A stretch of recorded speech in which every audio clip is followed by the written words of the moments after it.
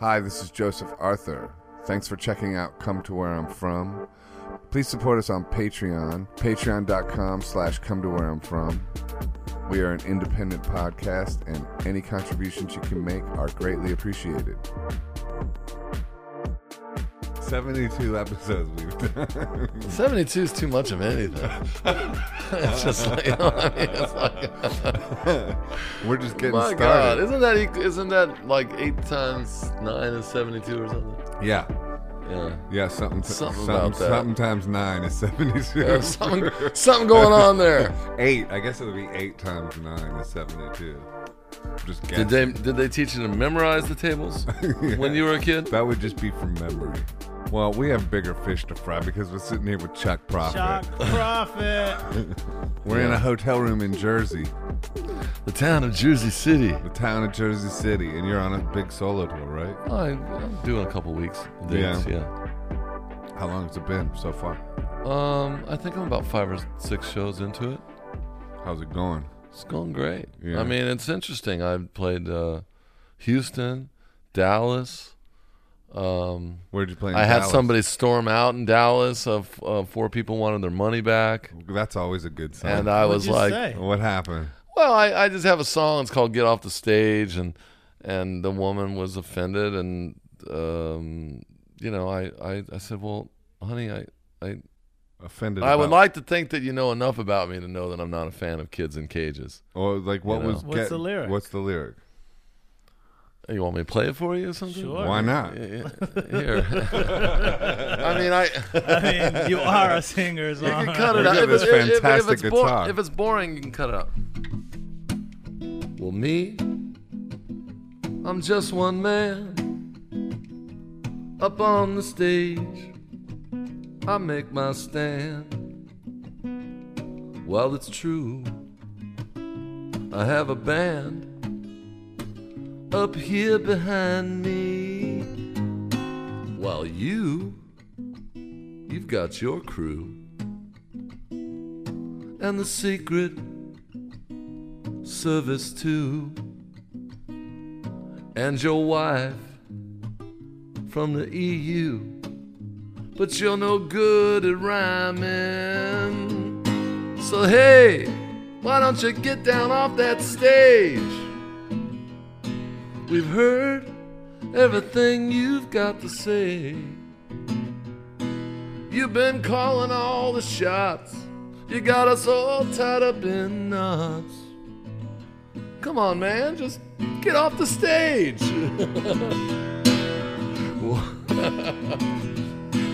Well, me, I spent half my life in that Econoline van with my band and my wife. And when she steps up to the mic, I seen grown men burst out crying. While you've got an ugly mouth.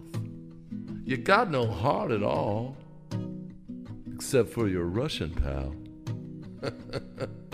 You're an obstruction in democracy's bowel, and the patient is dying. So hey, why don't you come down off that stage? Please, sir, get off the stage. Come on down and grab a seat. We'll put some John Prine on repeat. All we're asking is get off the stage. Now, if you was an automobile, you'd be out of gas. With 4 flat tires and a smog check that's never gonna pass. If you were a pair of socks, you'd be full of holes. You're one bad hombre. So hey, why don't you turn around and go home and maybe do something with that hair? Take a walk in the park, man. Visit a Renaissance fair. You're going to prison, you know. But don't be scared. The first time is the hardest. Just relax and get down off that stage. Please, sir, get off the stage. Grab a book off the shelf. Just try to love somebody else. Whatever you do, man, just get off the stage.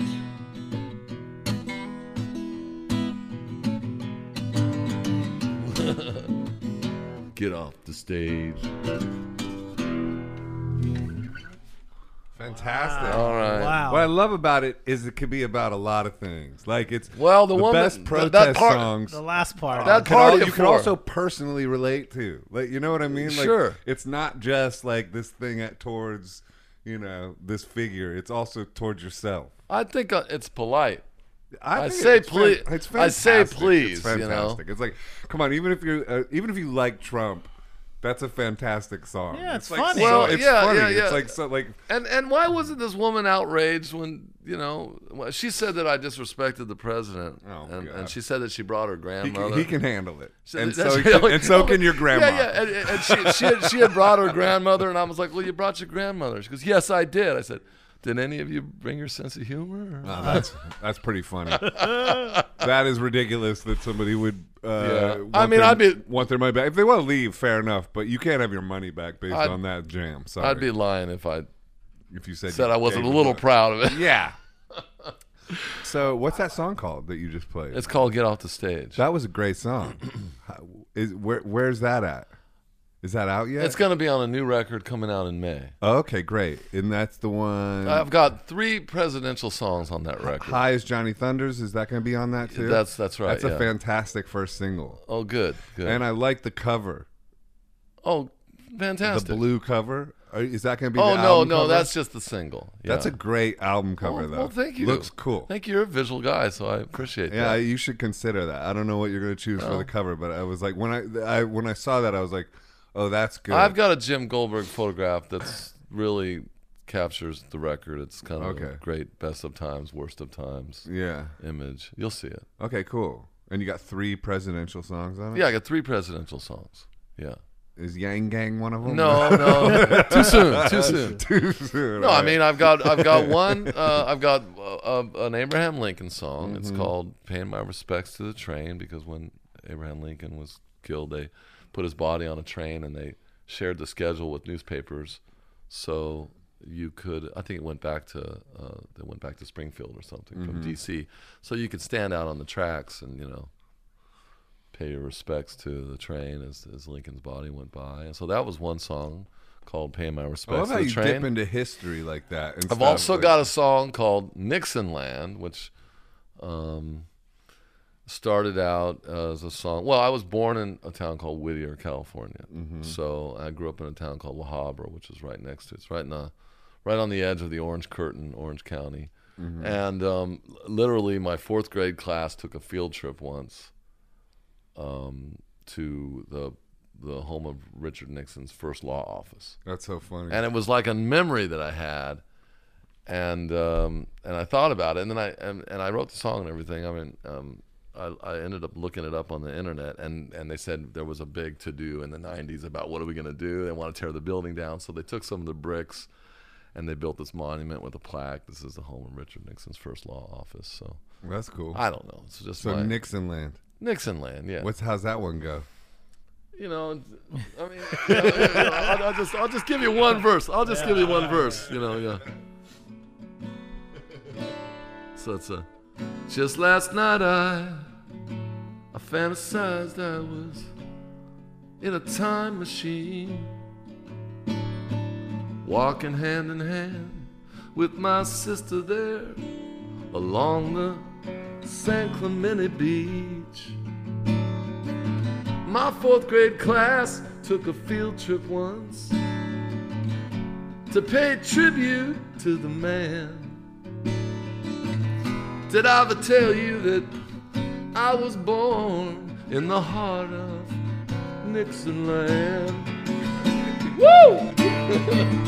It goes on that. It goes on like that. That sounds great. I love it. It's a kind of a dirgy sort of. There's a word for those Mexican border songs that are all about gangsters. I got to find that out. Get that in the bios. Make make me seem smarter than Yeah, El Diablo I am. Yeah, there's some kind of Tangos. yeah, there's some El kind of yeah. Diablo We'll get somebody Tango. on that. I don't We'll get know. somebody on that. I'm trying to make something. We up got a real fact quick. checker in our budget. Yeah. What Yeah, Hey, we want to get this going on. What do you need me to check? Look it up, Ehud. What am I looking up? There's a type of Mexican song, a Tejano, a conjunto, whatever, and it's specifically of songs that worship gangsters. You know, Okay. generally in the first verse, a guy leaves his small town and he becomes a drug dealer, or and he gets rich. The second verse, he gets the girl, and then the third verse, he dies and he's risen up to heaven and reunited with his family or something. Okay. You know, it's there's a- called Narco Corrido. Narco Corrido. Okay, Does well, that sound right? I love it. Tell me more. Is a subgenre of the regional Mexican corrido genre from style of gangster rap and Sounds better in your Yeah, Israeli I accent. don't know. We should be in I don't think Mexico right that's now. it. I would love it. That's like when we met. We were in Todos Santos. Yeah, is it January? It is, man. Why aren't we there? Oh, I don't Is it know, happening? man. I thought they It's stopped it. Well, no, it's. I think it's on somewhat of a pause, but it's like Todos Santos is still there. And you're both surfers, right? Well, he is. Oh, right. Chuck I've is. You've tried tried. it like a few times with Yeah. him, actually. I Once remember. or twice.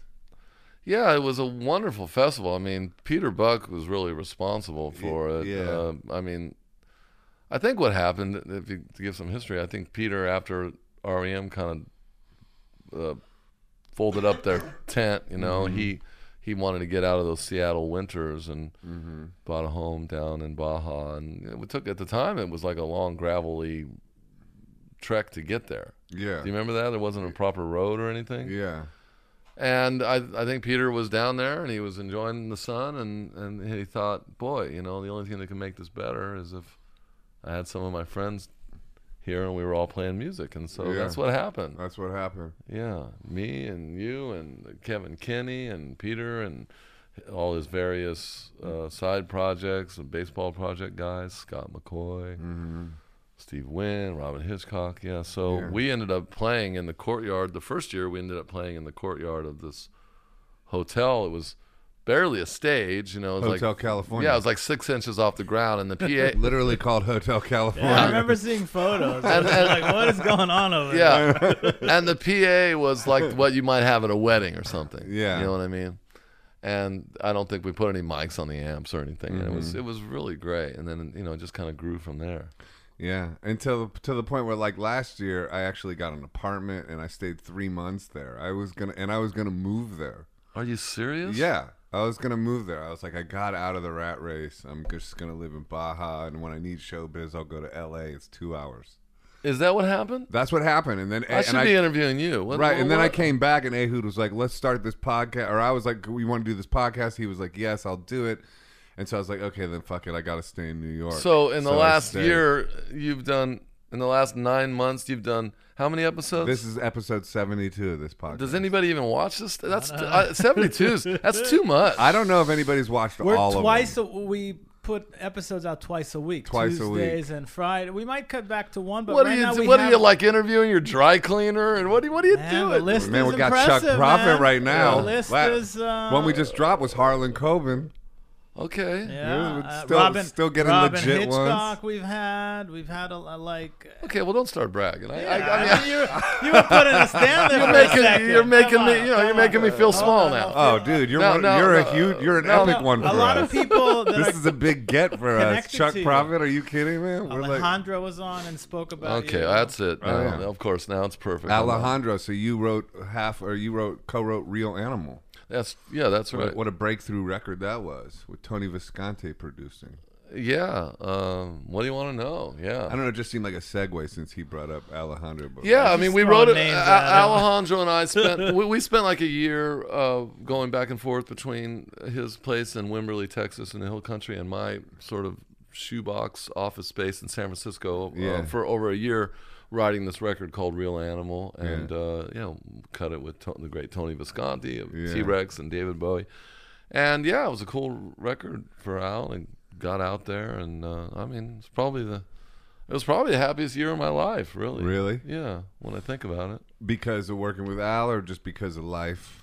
Life, I mean, it was clicking. Whenever we got together, we always got something good, and if we never ran out of stuff to talk about, and like I tell people, if we didn't get anything, then we'd just lay down on the carpet, and Al would get out his vaporizer, and we'd put on some Mott the Hoople, and take naps. It was a happy time. It was happy times. Yeah. Oh my God. That record broke through too.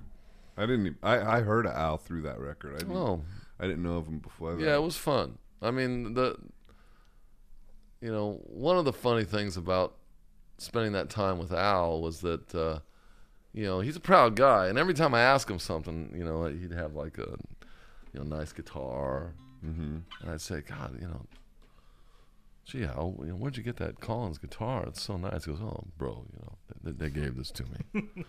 So, I see, and then and then later, he had this great like Barbados suit. Oh yeah, John gave this to me. I said, oh, okay, case closed, and then so after the nice underwear. after the record came out, I was on tour, and I was in Italy with my band, and we were playing in Gothenburg, Sweden, and we did our sound check, and the promoter comes over to me and he says, hey man, I noticed that you like to wear these nudie jeans. I said, oh man, I love nudie jeans, man. Not cheap, but we all love them. He says, well, that's cool, because that's interesting, because the nudie flagship store headquarters is right here in Gothenburg. In fact, the woman that designs them all is from here. She's Swedish, and she said, if you guys would like to come by the store later, you could pick out some clothes. And we said, oh, now we're talking. You know what I mean? So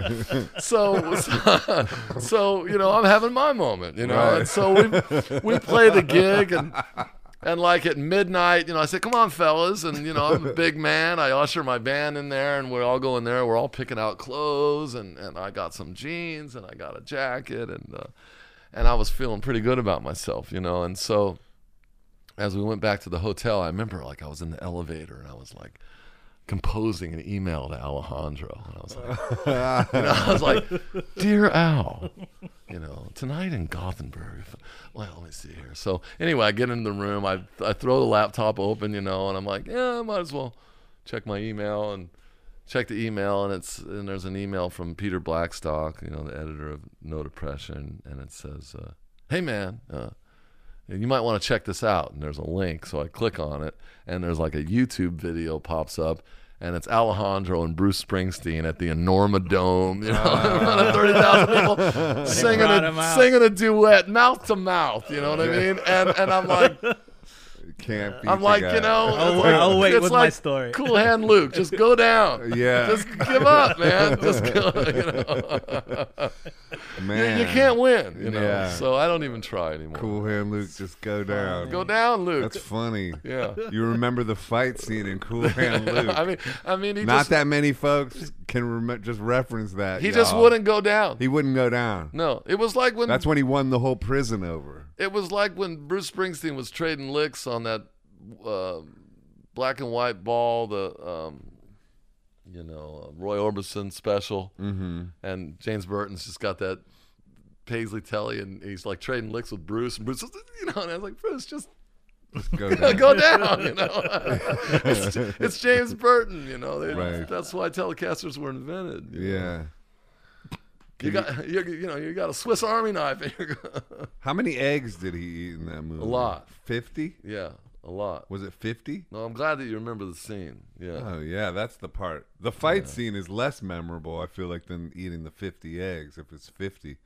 Or was it 100? I don't remember, but it was a lot. It was a lot. I just remember when he was over the two guys and his belly was all like... Apparently, Paul Newman drank like a case of beer a day. I don't get it. I think Redford also was a hardcore. I mean, I don't... I think there's like 10 years of Redford's life that he doesn't remember.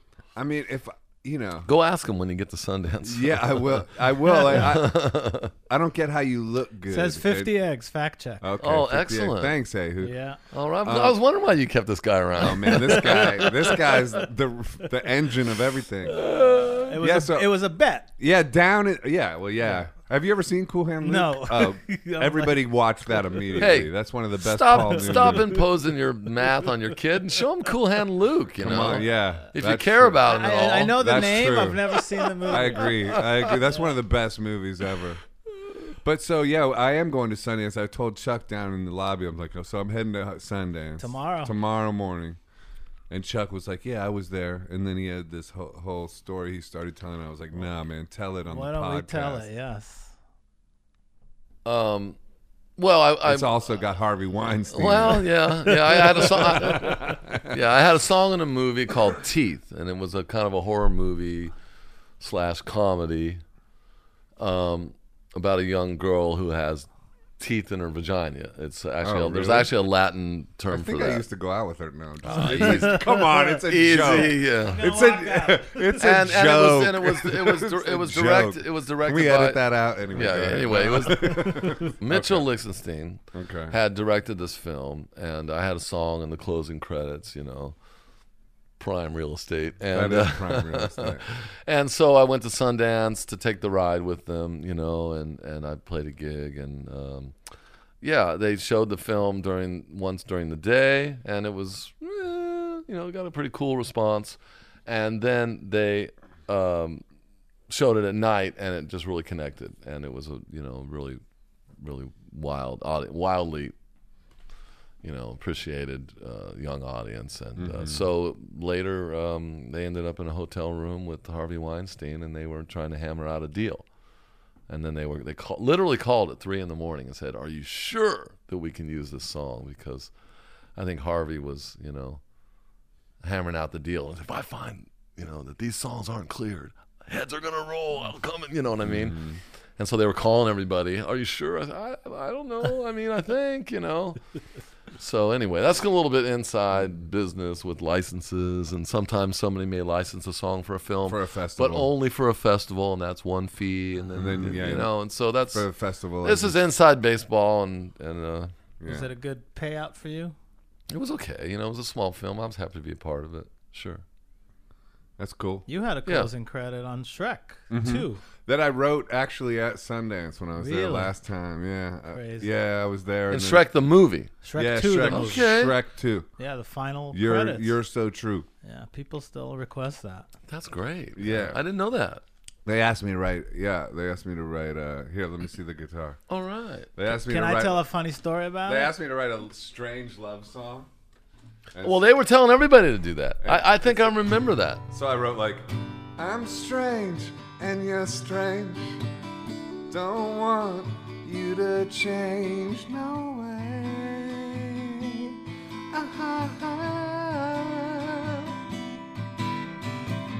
How can I explain flying to the sun without a plane when you're here?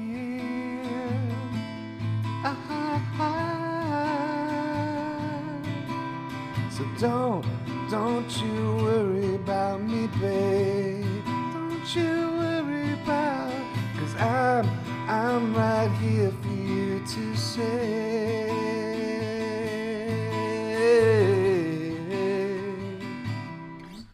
Wonderful. Thanks, dude. Yeah. I wrote it there. I wrote it like, because sometimes when they say like, "Hey, write a strange love song," you just go straight down. You just do like, "I'm strange and you're strange." I was gonna say that. I was. Let me put some thought into this. I was gonna say that because after 9/11, there was a tip sheet going. I'd done some staff writing in Nashville, Right. And I was in Nashville, and there was a tip sheet going around, and it said that Winona Ryder was looking for a song along the lines of, what the world needs now. You know what I mean? Remember? Love. And so what the world needs now is, love. Yeah. And so, great Burt Bacharach song. And so everybody was trying to, what would that be? And then the songwriter, Brett, I can't remember his name. He wrote a song called what the world needs now is love. Right. And we're pretty sure that on the fade, he even snuck in a little sweet love. He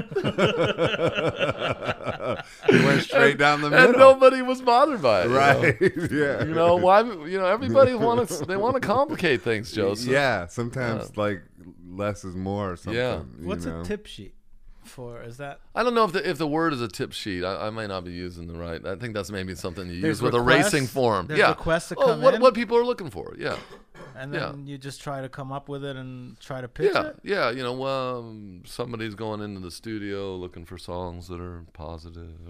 Are you a fan of Iggy Pop? Oh, absolutely. Man, I just watched this BBC Six concert he did recently, like real recently, with his new band, this trumpet player and this new like young band. It was the best thing I had ever seen. Like, it was unbelievably good. Yeah. Like the fact that Iggy's still just killing it. Like, he looks great, he sounds great. He's the man. You know, I he's mean, the there have been man. so many moments. There have been so many moments in history where it's just Iggy. You know what I mean? It Yeah. all goes back to Iggy. I have a personal, you know, connection to him because, you know, you might find this hard to believe, but, you know, I used to come home from school. Yeah. Maybe eat some graham crackers, watch TV. I'm not kidding. I would come Graham home from crackers, school, it's great touch. maybe eat some graham crackers, and I would watch TV. Rebel. I'd watch TV with my mom, and she would do the ironing, you know. Mm-hmm. And we used to watch like Merv Griffin or Mike Douglas or whatever, you know. Right. And literally, David Bowie and Iggy Pop come on the Dinah Shore show, Right. You know, and yeah. he's charming her, you know, Yeah. and she's saying, "Oh, Jim, you know, you hurt yourself on stage. I hurt other people too, you know, or whatever, you know." Yeah. And they're really flirting, and then Yeah. and you know, I was way off into Bowie at the time, and Yeah. and so Iggy gets up and plays with the Sales Brothers, and he rips his shirt off, and he's contorting, you know, and it was just like one of those moments, you know. I didn't play guitar, I wasn't a musician, I didn't know anything. All I knew was that I was going to do whatever I had to do to hang out with people like that. That was kind of my goal. That's funny. You know? And then I remembered everything about it. I can remember the news cap hat that Bowie was wearing and everything. And then like 10 or 15 years ago, whenever YouTube came around, I was talking to my wife, Stephanie, and we were driving in the car. I said, "Hey, when we get home, we should check out this YouTube thing. I wonder if I'll find that." And of course, the clip's on there. And it's like exactly like I remember it. Yeah. So, you know. Do you ever wish, like, when you first heard about YouTube, like, oh, I should have started a YouTube channel? And I'm not good at stuff like that. why do you say that? You're so good at stuff No, like that. I mean, You're so good at talking. I man. know what like, dude, you're like actually one of the best at it. I know what I'm good at, and I know what I'm not good at, and I'm not good at like feeding and watering some ephemeral thing. I mean, I'm just trying to make a decent record every 2 years, and that's everything I got, you know. Really? And then go out and do the hand-to-hand combat and Yeah. give it the college try out there, and then you know. What do you mean feeding and watering some ephemeral thing? Well, because it's like you gotta have a password. You gotta go do. You know, you gotta become. you know what I mean. It's like my. That's like I'm out. You gotta have a password. I'm out. I mean, Maintenance. It is maintenance, I you had know. a 4-track, you know, cassette recorder that I used to use, and I would mock up songs. And then I was talking to a friend of mine. I said, "Do you think I should maybe get some kind of Pro Tools or something?" And he said to me, "Let me ask you this, you know." He said, "Chuck, do you love computers?" I said, "No, I'm terrified of them." He goes, "Well, maybe it's not for you.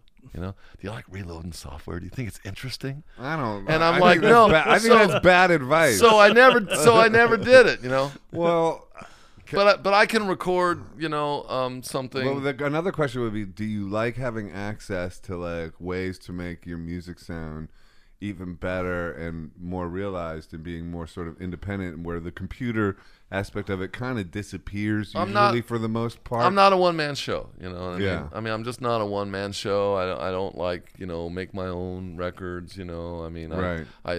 There's I nothing. I wrong like with to that. fight with a band and Yeah. push somebody to push against and push back. And I mean, you know, I just made that record with Kenny Siegel. You've worked with Kenny. I mean, we fought like cats and dogs. You did? About everything.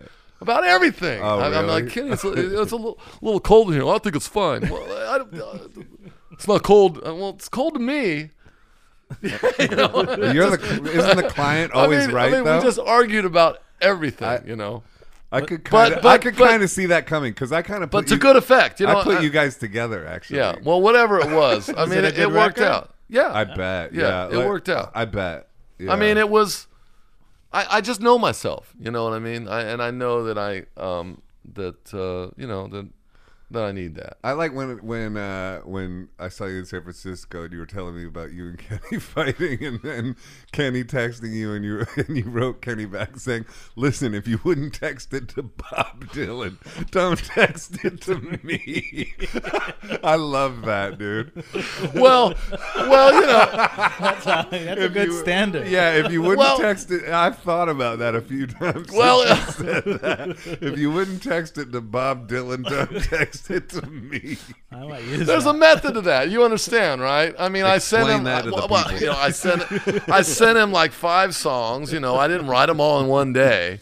You know what I mean? I'd sent 5 songs. They'd been poured from beaker to beaker. Right. And I'd done what I could to smooth them out. And I said, if you want to take this ride with me, Kenny, here's some of the songs. Oh, I need to hear the tunes. I said, don't call them tunes. I said tunes. I said a tune is what a child plays on a recorder. You know what I mean? Like, they're not tunes. Hey, I just want to hear the tunes. So I sent him like 5 songs or whatever, and I get a text back like, kick ass. And at first I was like, okay, that's positive, and then I was waiting for something to kick in, and that's when I told him at a certain point, I said, stop texting me. Hey, I just fucking dig the stuff, I said, stop texting me. Right. Just think about it, and just resist the impulse and don't text me. And unless if you're gonna text me, don't text anything to me that you wouldn't text to Bob Dylan. Mm-hmm. I would do that. I said, well, That's what I was gonna say. Wouldn't you say kick ass to Bob Dylan? Maybe. I don't know. I guess not. You got your one shot, You got your one shot, maybe. Hey, Bob, man. Kick ass. Kick ass, thanks. He's got a point. No wonder I have Yeah. I'm so glad, I mean, for a minute there, I didn't think I had a career. So you guys fought like cats and dogs, but you like forged through and completed the process. Definitely. Yeah, no, and he it's a soulful place he's got. He put in the hours, and he put in the time, and he gathered some musicians, and I'd had, I got off to a pretty promising start, but then in San Francisco with my friend Matt Weininger, we got like a core group of songs. Mm-hmm. We went in for a second batch, and then they're like, the assistant engineer, his like schedule was all complicated. I said, you're an assistant engineer. You're not allowed to have a life yet. You know what I mean? It's like, you're the first guy here. You're the last guy to leave. He's like, well, I got at 5 o'clock. I got to go. Right. So we had we had a kind of an expensive session that I was a little unprepared, I mean, anyway, it wasn't great. And so I kind of hit a wall, and then I went out and did a solo tour. And I dropped by Kenny's studio, Old Soul in Catskill, and just kind of as a blind date, I said, well, you can get some musicians and I'll show up with some songs. And so I had a pretty good little session, and then I went and I returned there, spent some time in that 5-bedroom colonial mansion. And I dug it, I dug coming down in the morning and rocking the French roast and playing the piano. And, I don't have that kind of space where I live. So I know, it's nice. It was there. nice, yeah. It's a nice vibe. Yeah, and he got some great, sensitive, cool musicians. You know? Shout out Old Soul and Kenny. Yeah, over there. Yeah, I made Boogie Christ there, and great record. Thank you. Yeah, Holding the Void. I mean, I know the singles. Couple things. Yeah. Ballad of Boogie Christ. Ballad of Boogie Christ. Toss my salad and throw wedding rice. So good. Thanks, man. So good. Yeah. I remember that from Mexico. Right. Yeah. Yeah. Yeah, I remember after I played you. Graphic. Yeah, you could see all the way through it. I liked it. Because it was just acoustic guitar, bass, and drums. Kind of like. Yeah. Well, the wind, there was a breeze blowing through it. It wasn't like, I remember that. unproduced. It was just like, that's a great sound. Mm-hmm. It was a great album. Yeah. So when's your record coming out? Well, Or it's not coming out till May, so Okay. But is it so? But it's done, mastered, everything. yeah. Oh, okay. Yeah. Yeah, because you got to get the vinyl stuff in early. That's what they say, yeah. Well, that's another thing that happened with Kenny, you know. What? Where, I got into this thing where it was like, you know, I work with Yep Rock Records. Those guys have been nothing but great to me. They always put the artist first. Right. You know, they're practical. They're not spending money like, you know, foolishly. But they told me that, you know, that they needed 6 months to set up a record. And, Yeah. you know, and I had done another record with them a couple records back. And I said, well, you know, I don't know if I can give you 6 months. I got this tour booked in the fall. Mm-hmm. The record's almost done. And they said, well, Chuck, that's what we need to do our job. And I said, well, they go, because in order for the record to be successful, I'm like, well, you know, it doesn't have to be successful. You know, I just want to get it out. You know, I got this tour. And they said, well, you know, with all due respect, we don't usually base the release of our records around your tour dates, you know. And so in the end, they said, but having said that, if that's how you feel, you know, we'll see what we can do, because we always put, you know, the artist first. And so I learned a lesson, you know. I mean, the record wasn't, you know, it wasn't set up Properly. as well as it could have been. You know, it's Right. not like anything was a disaster. You know, we went out there and we, you know, toured behind it and everything. And so I take them seriously, you know. And so I was trying to explain to Kenny this thing about release dates, and and I told him the whole story, you know. And I thought he was listening to me, and he said, "Okay, so you're gonna need this thing at the end of you know, November." He said, "Well, I'll tell you what. Why don't you call your guy and ask him what the real fucking date is?" I said, "You're fucking jive, man." He said, "I'm not jive." I said, "You're bullshit." You know, I said, I don't do that, man. I don't speak that, you know. Yeah. And he's like, you know, now I understand. You know, then I got to understand that bullshit it's okay. Bullshit's what you use to get people to come around to your way of thinking. You know, I might exaggerate things to make a point. You know what I mean? I do it all the time. I'm Some probably of the gonna best say people do. I'm probably gonna say a lot of shit on this podcast that I don't even mean. Right. You know what I mean? What? And Yeah. so I understand that. So I can bullshit too. And Yeah. so, you know, and then I just said, oh, we're gonna bullshit. You know, we're gonna bullshit our way through this Right. to good effect. You know? Yeah. Sometimes you got to. Yeah, and it's okay. And it's okay. I came to understand that. You know. So how did it end up with you and Kenny? We made the release date. Are you guys at peace, or is Oh there? yeah. No bad. He's got a big no bad heart. blood. Yeah. He's got a big heart. Right. And I got nothing but love for anybody who would take the ride with me. You know, Yeah. through all the twists and turns in the road and everything. So It's a crazy process. yeah. It's making records, isn't it? It can be. Yeah. Yeah. You know. Yeah. When did you start doing it? How old were you when did you make? What was your first record? Was it Green on Red? I was goofing around in high school trying to get into Four Track Studios or whatever, but Right. you know, the real I probably when I was 20 or something when Green on Red made a record called Gas Food Lodging, Right. and But they were already it was a breeze. established, right? It was a Before breeze. you Yeah, they had joined a them? couple. They had a couple records out, and And you joined.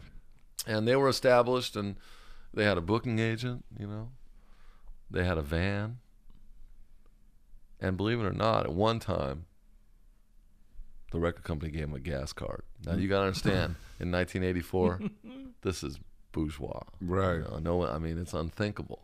You know, so yeah. Yeah.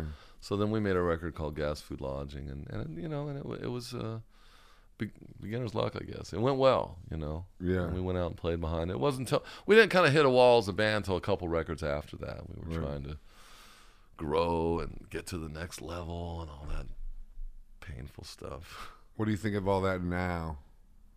Growing and getting to the next level and all Well, that. I was going to ask you about that because I think one of the things that we have in common is a kind of admiration for REM, and I think that they had a role, and you have a real connection to REM, right? Yeah.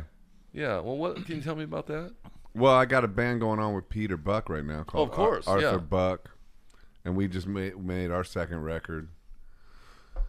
So looking for a way to put that out. All right. And then I toured with them when they were doing Around the Sun in Europe. So I did about 15 dates with them then. And Peter used to come see me play at the Baltic Room in Seattle when I would do a residency there, touring my second record. Okay. You know, and I toured with Mills too as my bass player for the Boogie Christ tour.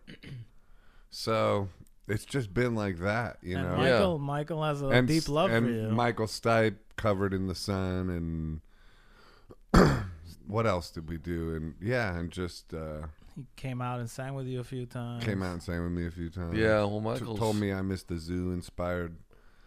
That's a great song. Inspired the last song REM recorded, actually, which for me was like, damn. Because he goes, he said, I think I ripped you off from our last song. And then when you listen to the last song, you can hear an I Missed the Zoo vibe to it. That's a great song. So, yeah, I mean, when we talk about Green on Red, I mean, at one point in time, we may have been, you know, kind of contemporaries to REM.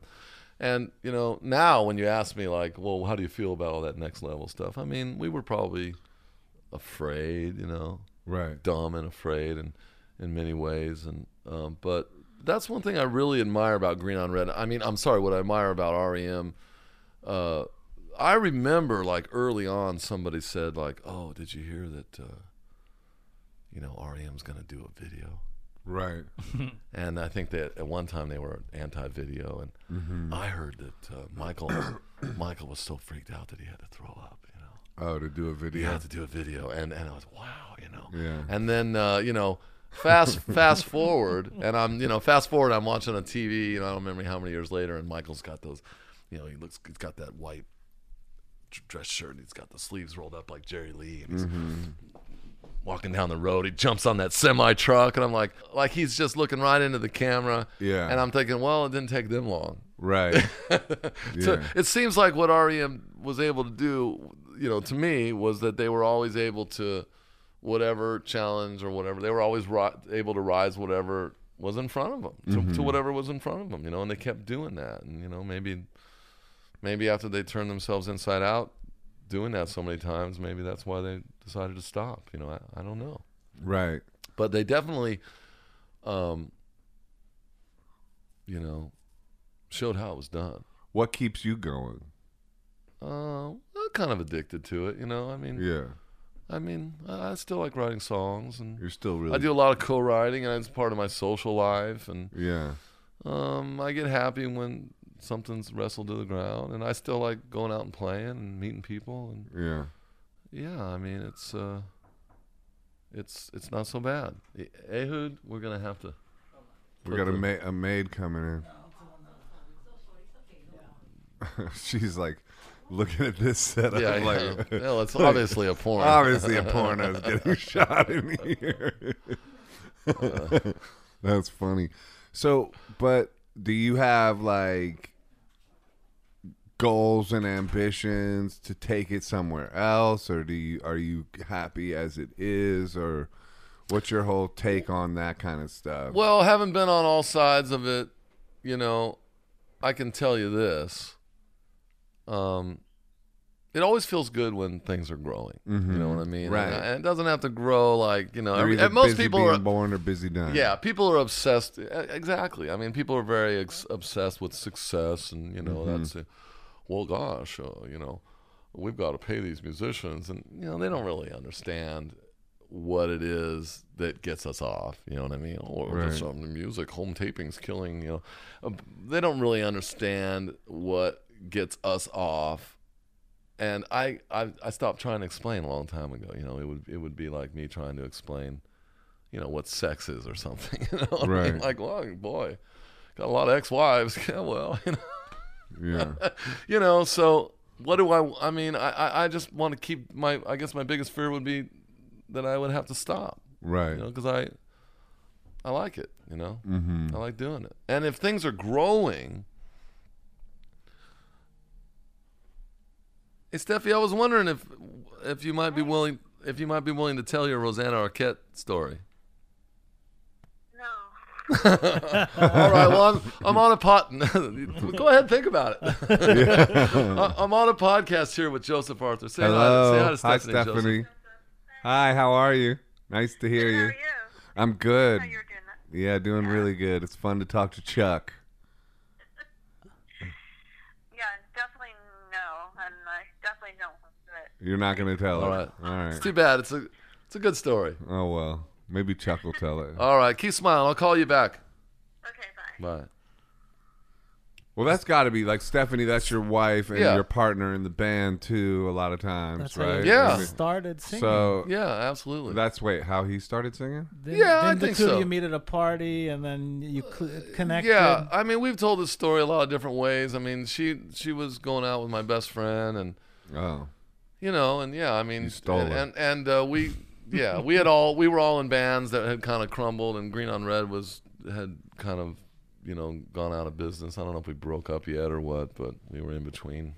About to. Yeah, and so yeah, I mean, I always thought that I was good, but I thought with her, I mean, singing harmony, I thought maybe It was even better. it was great. Yeah, so Well, that helps. we too. managed to keep it going, and it hasn't all been Roses. laughs. Yeah, of course You not. know? Was she but- with Patrick Winningham? That's right. All right. He's Okay. he's a great guy.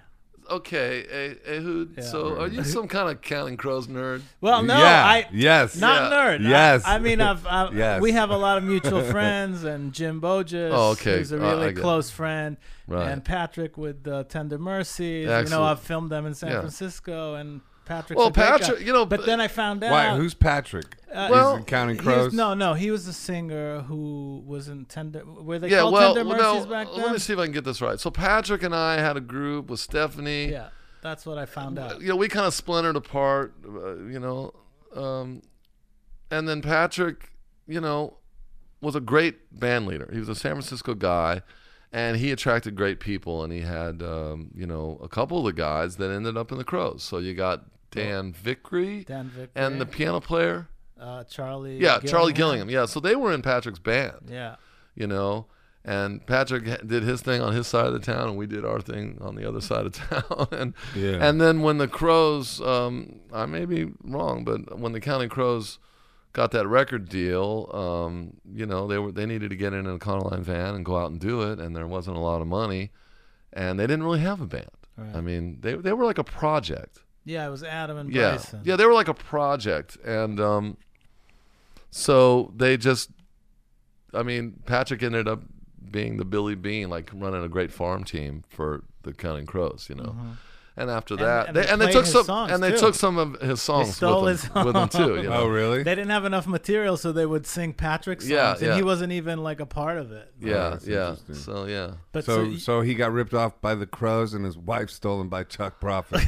This fucking, yeah, and this guy and there might have and doesn't there, have the luck. and there may have been a Martin guitar in there that got borrowed and never got returned. Wow. Whoa. Now that's over the fucking top, dude. but Patrick, he's my closest friend, and Okay, things are shout more out, Patrick. things are more complicated than that because Yeah. his sister was married to Stephanie's brother, and they had two girls, so we share the same nieces in common. Me wow. and Patrick, and he ended up being the best man at our wedding. Oh, okay. And Well, it that's was a happy and ending. I knew that he was gonna handle it well. And when he gave the speech, his young family was there and his wife, and he said, "Well, we're all gathered here today, and I'm just gonna say, Stephanie, so there's no chance of us getting back together."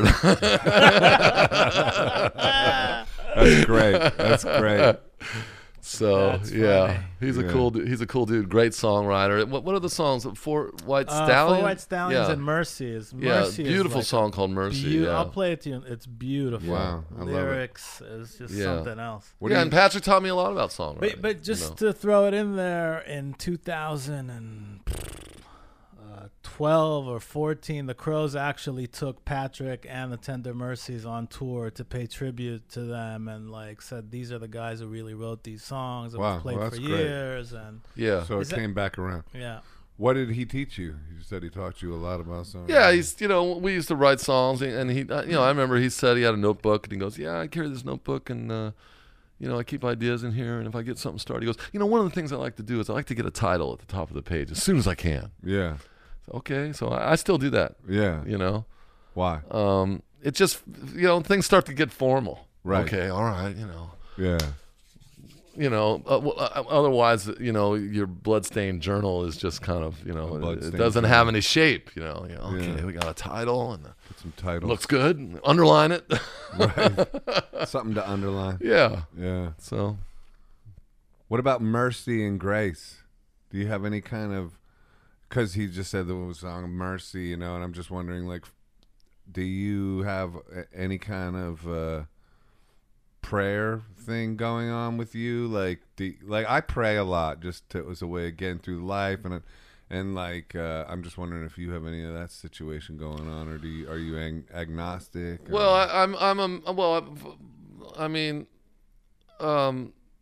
I know you're a surfer. AA saved me. Yeah. I have been clean for 22 years. That's incredible. I mean, crack really brought me to my knees, but I was a drunk and Right. like to chip a little bit, and but crack really brought me to my knees, and I didn't get it the first time, but eventually I took suggestions and got a sponsor, and I was I'm still clean. So, I mean, I would like to do more in terms of Prayer. my relationship with my higher power. Mm-hmm.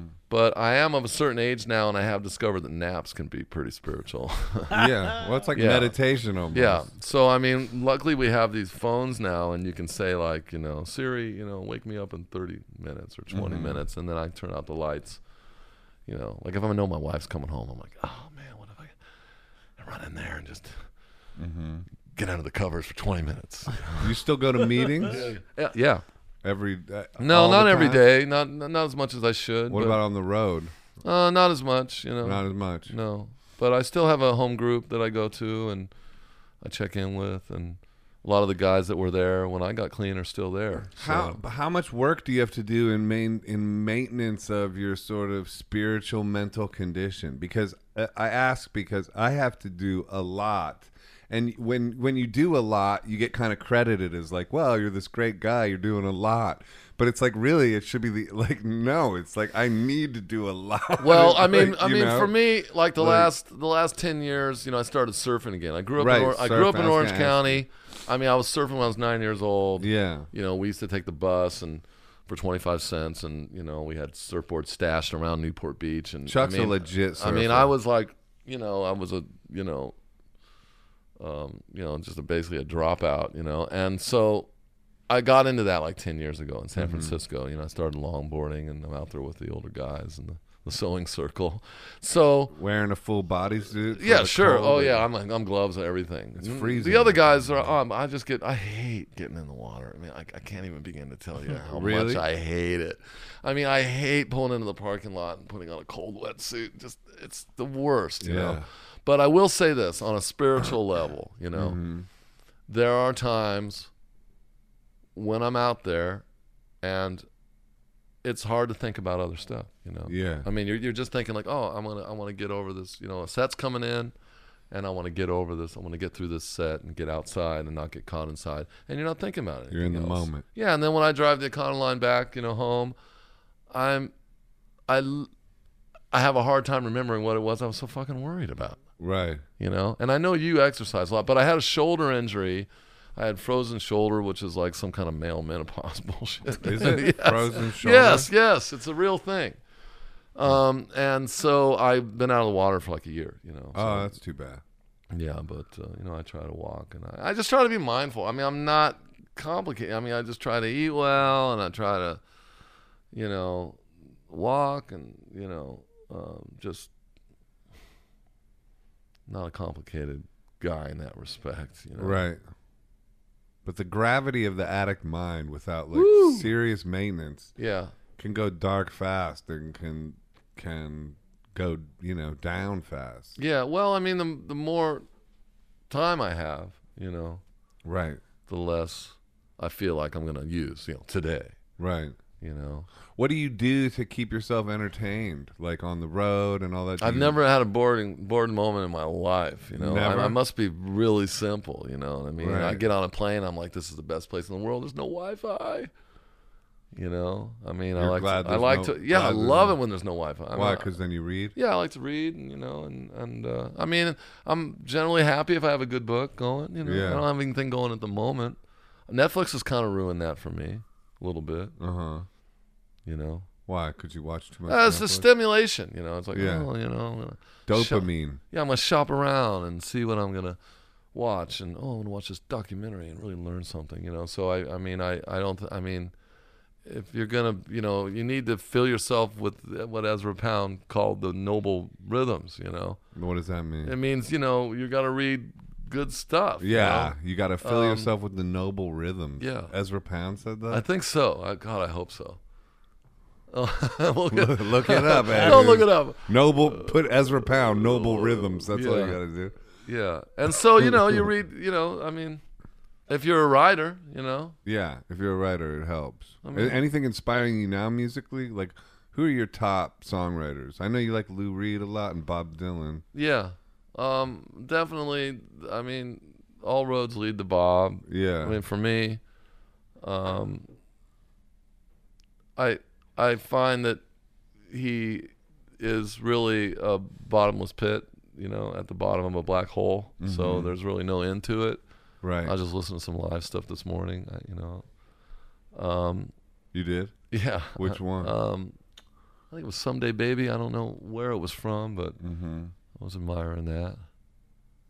I got some Lou Reed from that first song. Samantha Brown lived in my house 4 or 5 months. You know, Samantha never Brown. even slept with her even once. I'm trying to think of what that song is. Oh, that's a Bob Dylan Yeah, song? it's just a I thought you it's were just a tell- feast of couplets. You know, I thought you were telling me about No.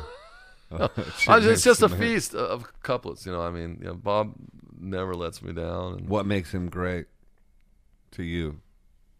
um, What do you like about it? well, I like that he's never really. Well, he's incapable of being uninteresting. Right. He's funny. Yeah. You know, he hasn't gone through a period like Bruce where he's explained all the magic tricks too much. Oh, Bruce explained him too much? I feel a little bit like Recently. In, Yeah, what, in what way? Like, well, he's talked a lot about, you know, when I made that record, I made sure that, you know, John Landau and Little Steven, they would fight, and that helped the record. And I thought, you know, that's some weird Machiavellian stuff. I don't need to know. You know what I mean? I don't need to know all that stuff. You know what I mean? You know what I mean? And in his book, he talked about, you know, how he negotiated, you know, the money with his players. Like, I don't need to know this stuff. You know. right. You know, I keep my life simple. I just even, you know, we just Yeah. do it even, you know. Yeah. But that's no discredit to Bruce, who took me on incredible, you know. I mean, Bruce was big for me. Yeah. Yeah.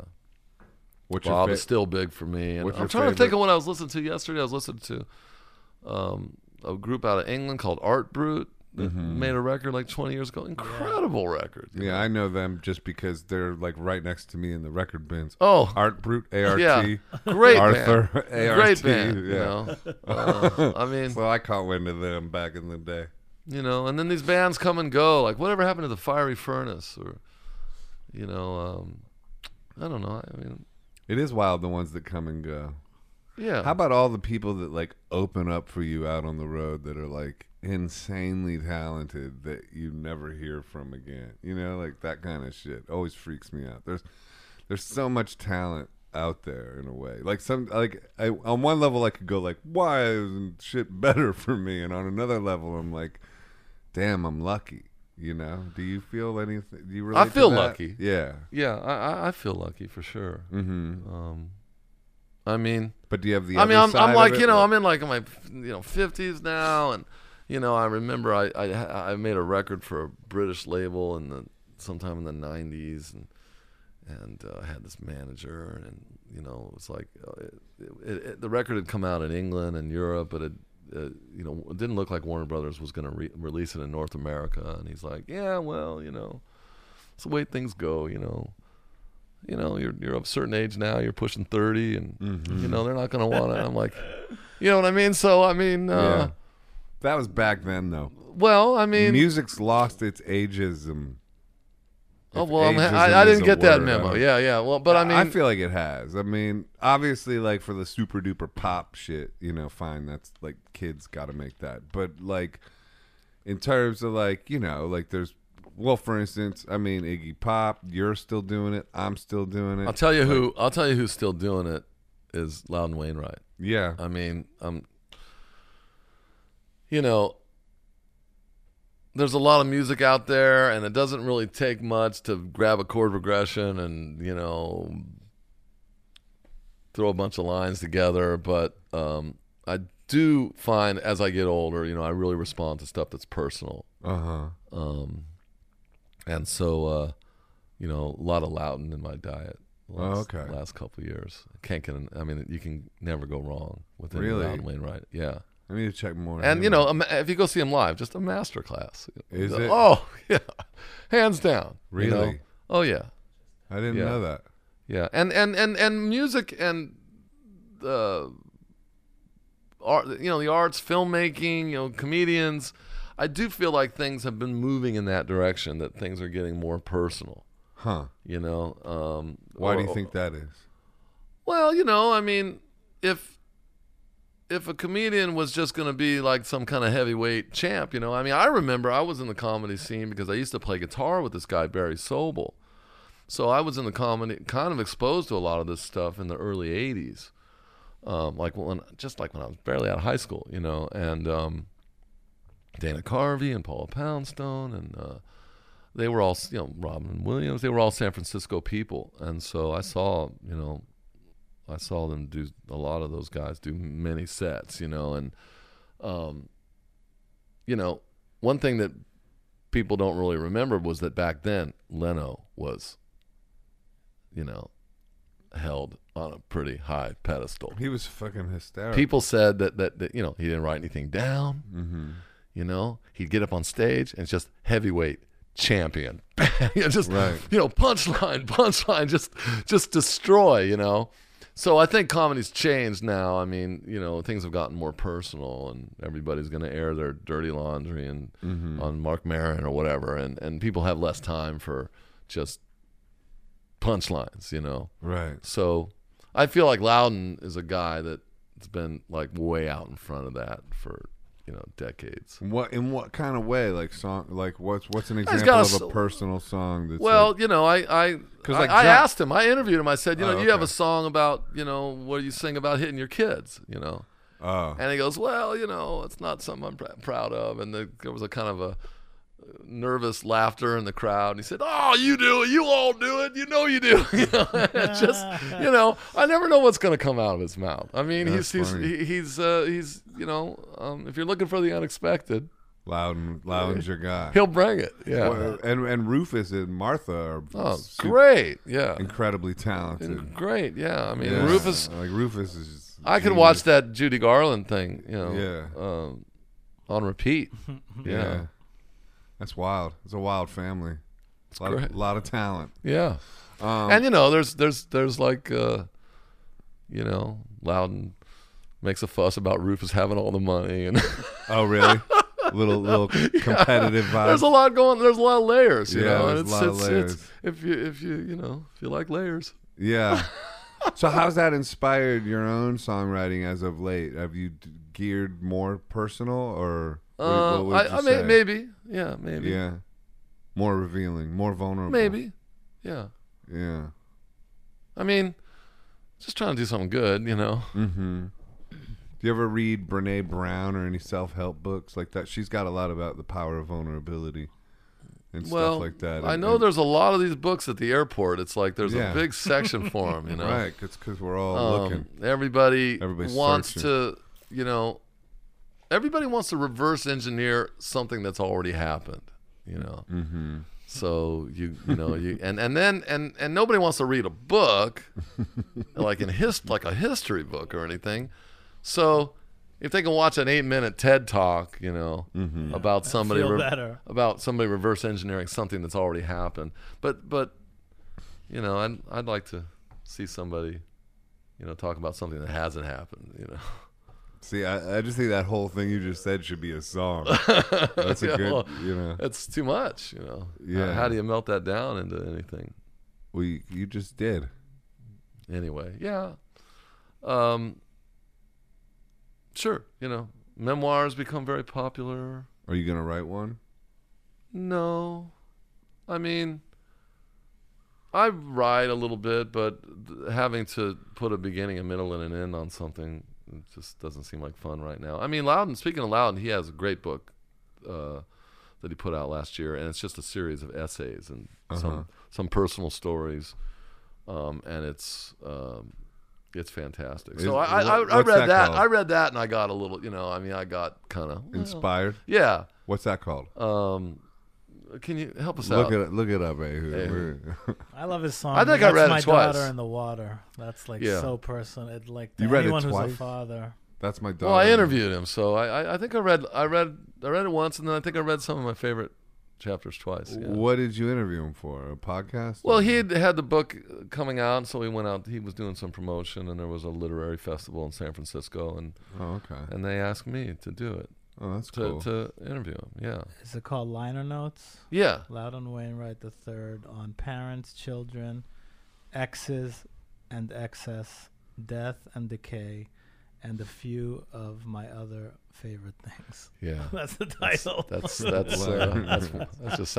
sounds wonderful. Yeah. Doesn't it sound great? It does. It is. You're It inspiring is. me to check it out. Oh, you'll love it. Really? You'll love it. Yeah. Could buy used for $4.19. I need it for You'll love it. tomorrow's flight. Right, well, Oh, please do. On Yeah. tape. Please do. Yeah, I'm gonna do that. That's funny. So yeah, that's music that I return to.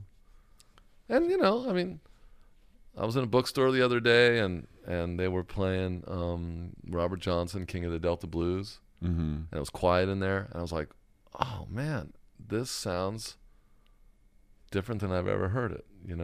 Did they slow it down? Because wasn't the rumor that it was sped up? I have something? heard that. Yeah. Was it slowed down? No, it was a record. It was yeah, the it wasn't. same speed. Yeah. It was like- I didn't notice anything like that, but I just remember thinking like, it's a life's work, I mean, you can return to all this stuff, and there's always, as they say in the program, more will be revealed. Yeah. And it's beautiful. Half measures avail us nothing. Yeah. And it's like Love in Vain. I followed her to the station, suitcase in my. Yeah, I followed her to the station, suitcase in my hand. Oh, it's hard to tell when all your love's in vain. Just unrequited love, man. Do you ever get bitter? Do you ever feel like it's all in vain? Do you have moments?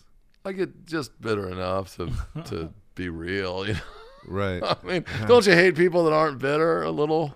I mean, don't you hate people? That's like saying, like, I don't have any regrets. Like, yeah, okay, thanks for the warning. Thanks for the warning, asshole.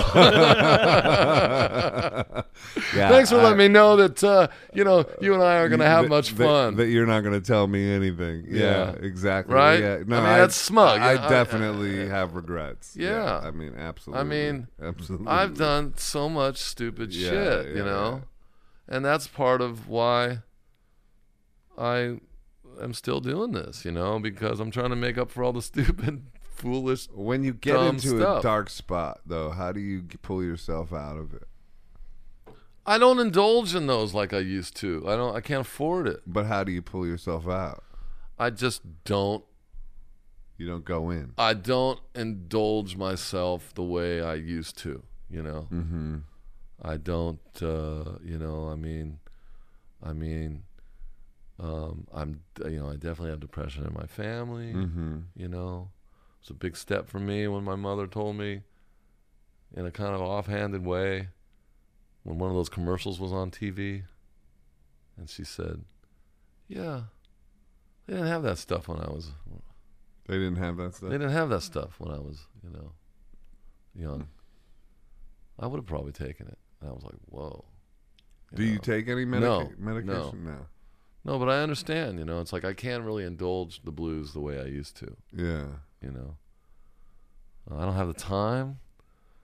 And Well, it doesn't really get you anywhere, and no one's gonna give a shit. It's just you and you, half the time, most of the time. Get outside, take a walk. You know things are bad for you. You know things are bad for you. Don't do it. Right. I mean, it's a shame that it takes us so long to learn this stuff. It's weird. It's weird, but life is, it's it's complicated. I had a therapist, and eventually she killed herself. She got tired. She couldn't take it anymore. No, she was like she basically she basically said in so many words, that she said, I'll keep taking your money, but if you want to come in here and just if you want to come in here and keep entertaining me, I'll keep taking your money. But so it kind of hit a wall. It's like what you focus on keeps happening though. I'm getting so nervous right now. I got to pee. Oh, Yeah, okay, go go for it. pee. This is what happens. I get excited. I start thinking about all this stuff. Yeah. And Well, like, if you what you focus on, you keep creating. That's the thing. That's the weird thing about therapy. So let me ask you something. Let's just get a couple things straight. Yeah. So you've done 72 of these. This is number 72 Or 3, Okay. yeah. or 3. And I don't think it's any secret. You're very personable, warm Oh, thank you. dude, Thank and you, so sir. I feel like I could tell you anything, Yeah. But anybody like cry or anything? Any good stuff like that? Any good? He has. I've cried. I believe To it. tears, Yeah, yeah. not like They've been emotional not ones. bawling, Yeah, but no. like tearing up. I've teared up, but No, I don't think anyone's cried. Is But that we what- had. that's a good idea. I should start trying to make people cry. I need to get my cry game. Yeah. on. Missing the mark a little there. You know what I mean? I mean, Yeah, you're right. Marin makes people cry. He does. He's Yeah. he's an expert. He's an expert. Yeah. Expert at it. I like Joe Rogan a lot too. He doesn't really make people cry that much.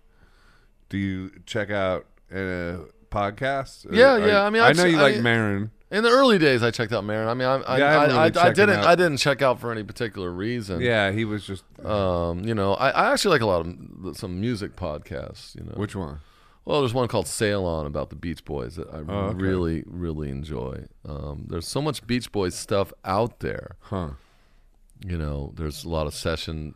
Just they ran a tape. They ran a 1/4-inch tape during the Pet Sounds sessions. So, you can kind of hear the construction of Pet Sounds, and you can. these guys are in Sail On. Yeah, they're in a Beach Boys tribute band, so they know all the moving parts, and it can be really wonderful to listen to, like in the dark, just lying on my back. Yeah. Yeah, I really enjoy it. Have you ever had any muscle spasms? This is a total aside because I'm having muscle spasms in my arm a lot lately, like where this one. Yeah, I don't know anything about that stuff. Okay, good. I mean, I don't know. Like, I'm You're like, a guy like, I gotta be in my body, man. I gotta be in my mind. I gotta be in my body. I think too much. What does that even what is mean? that? You know I what don't know what it means. You know what I mean? Let's I don't just even know if I said that. go for a bike But- ride. So with your last release of Bobby Fuller Died for My Sins, that's a fantastic album and Title. great title as well. What Bobby Fuller is the guy who wrote I Fought the Law and the Law Won. Well, he didn't write it, but he had to hit with it. Yeah. Oh, he had a hit with it. It was written by one of the Crickets. Yeah. Oh, He okay. was Bobby Fuller was like a guy from El Paso, Texas. Yeah. He was a total Buddy Holly Loved him. clone. You know what I mean? Buddy Holly was from Lubbock, and Buddy Holly, of course, was a big star, and so he and his brother had a band called. But sorry to interrupt, but you have a vibe to me like this kind of old school singer songwriter, Buddy Holly, Bobby. I feel like Really? you're part of Yeah. that lineage. See, you're good to people, Joseph. See, Well, no, what I I'm just talking think that- about. I just think that's true, though. I think That's that's true. nice. You have that You're very genuine like that. I don't know. That's but nice. I appreciate Didn't that. mean to cut you off. Well, it's but- great. So anyway, Bobby Fuller was, like this Buddy Holly student, this kind of greaser from El Paso. He had a band called the Bobby Fuller Four, along with his brother. Biggest thing in El Paso.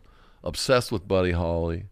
In fact, they were so obsessed with Buddy Holly that they noticed on the back of one of Buddy's records that it said recorded at such and such Clovis, New Mexico. Mm-hmm. These guys, they got in a car and they went to the studio in New Mexico. Norman Petty, I think, was Buddy Holly's producer, and they knocked and they said, "Hey, can we look around?" And he said, "Sure, kids," and he showed them the studio and the board and the mics and everything, and then he gave them a little lecture about the evils of the music business and that they should think about it. He said, "Okay," and so Bobby and his brother drove back to El Paso, and he was like, "Okay, we're gonna need a Neumann microphone." We're going to need some cement, some corrugated tin. And they went back to El Paso, and in their parents' house, in the backyard, they built like a structure, laid cement, put up walls, put a corrugated tin roof, and they built a reverb chamber. That's insane. They built a reverb chamber in their parents' backyard. The reverb, I guess. Yeah, they were trying to figure out how Buddy Holly's records sounded so great. And there was no digital reverb at that Nothing. point. Yeah, no spring reverb. Maybe. So that's that's wild if yeah. you think about it. So they built a chamber. Is that how they did it back then with chambers? Yeah. Yeah. Like Really? the Gold Star had a chamber that's kind of famous. know that. Capitol's got one that's kind of famous. So when you hear Roy Orbison, you're hearing that chamber. They So pump then the reverb is real, like as What- opposed to digital reverb So where he it's stands artificial. in the- No. So how does it work? No. You pump the music through a speaker, Uh-huh. and then the speaker projects the music, and then there's a microphone that picks it back At up the end. at the Yeah. end of the chamber. You can move the speaker closer to the mic. You can adjust So it, but after it's recorded, Yeah. they play it and then they re-record it. yeah.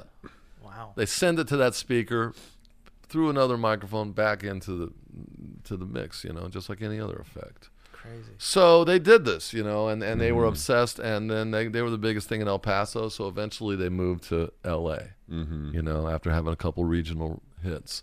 And that's when things got kind of interesting because they get to L.A. and it's like all about the Beach Boys, and Beetle Boots, and bangs, and there are these greasers from Texas, doing this kind of 50s music. Out of step. And I thought, that's the story of my life right there. I'm out of step, and so I really You feel like that? I really relate to him, yeah. You feel like you're out of step? Always, Why? yeah.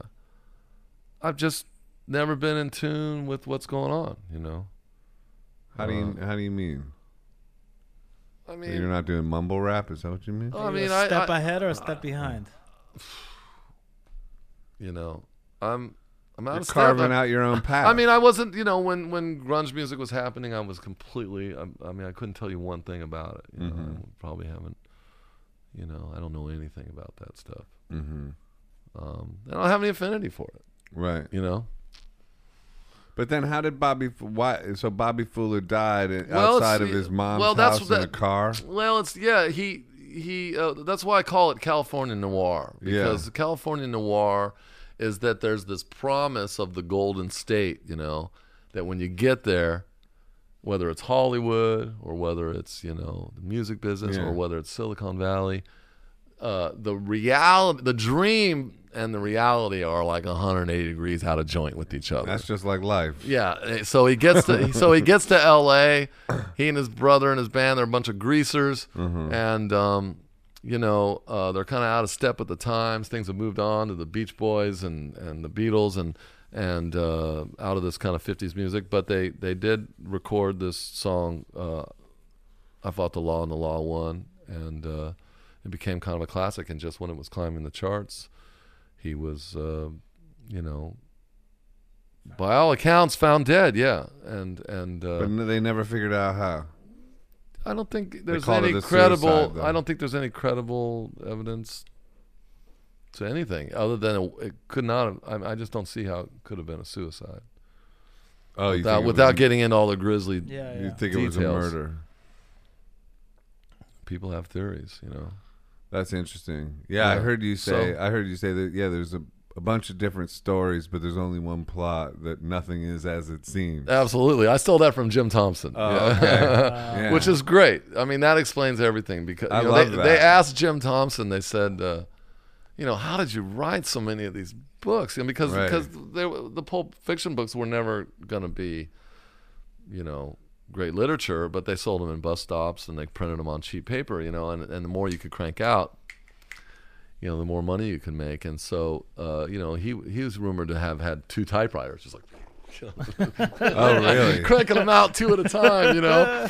And they asked him, how could you have done that? And he said, it's easy.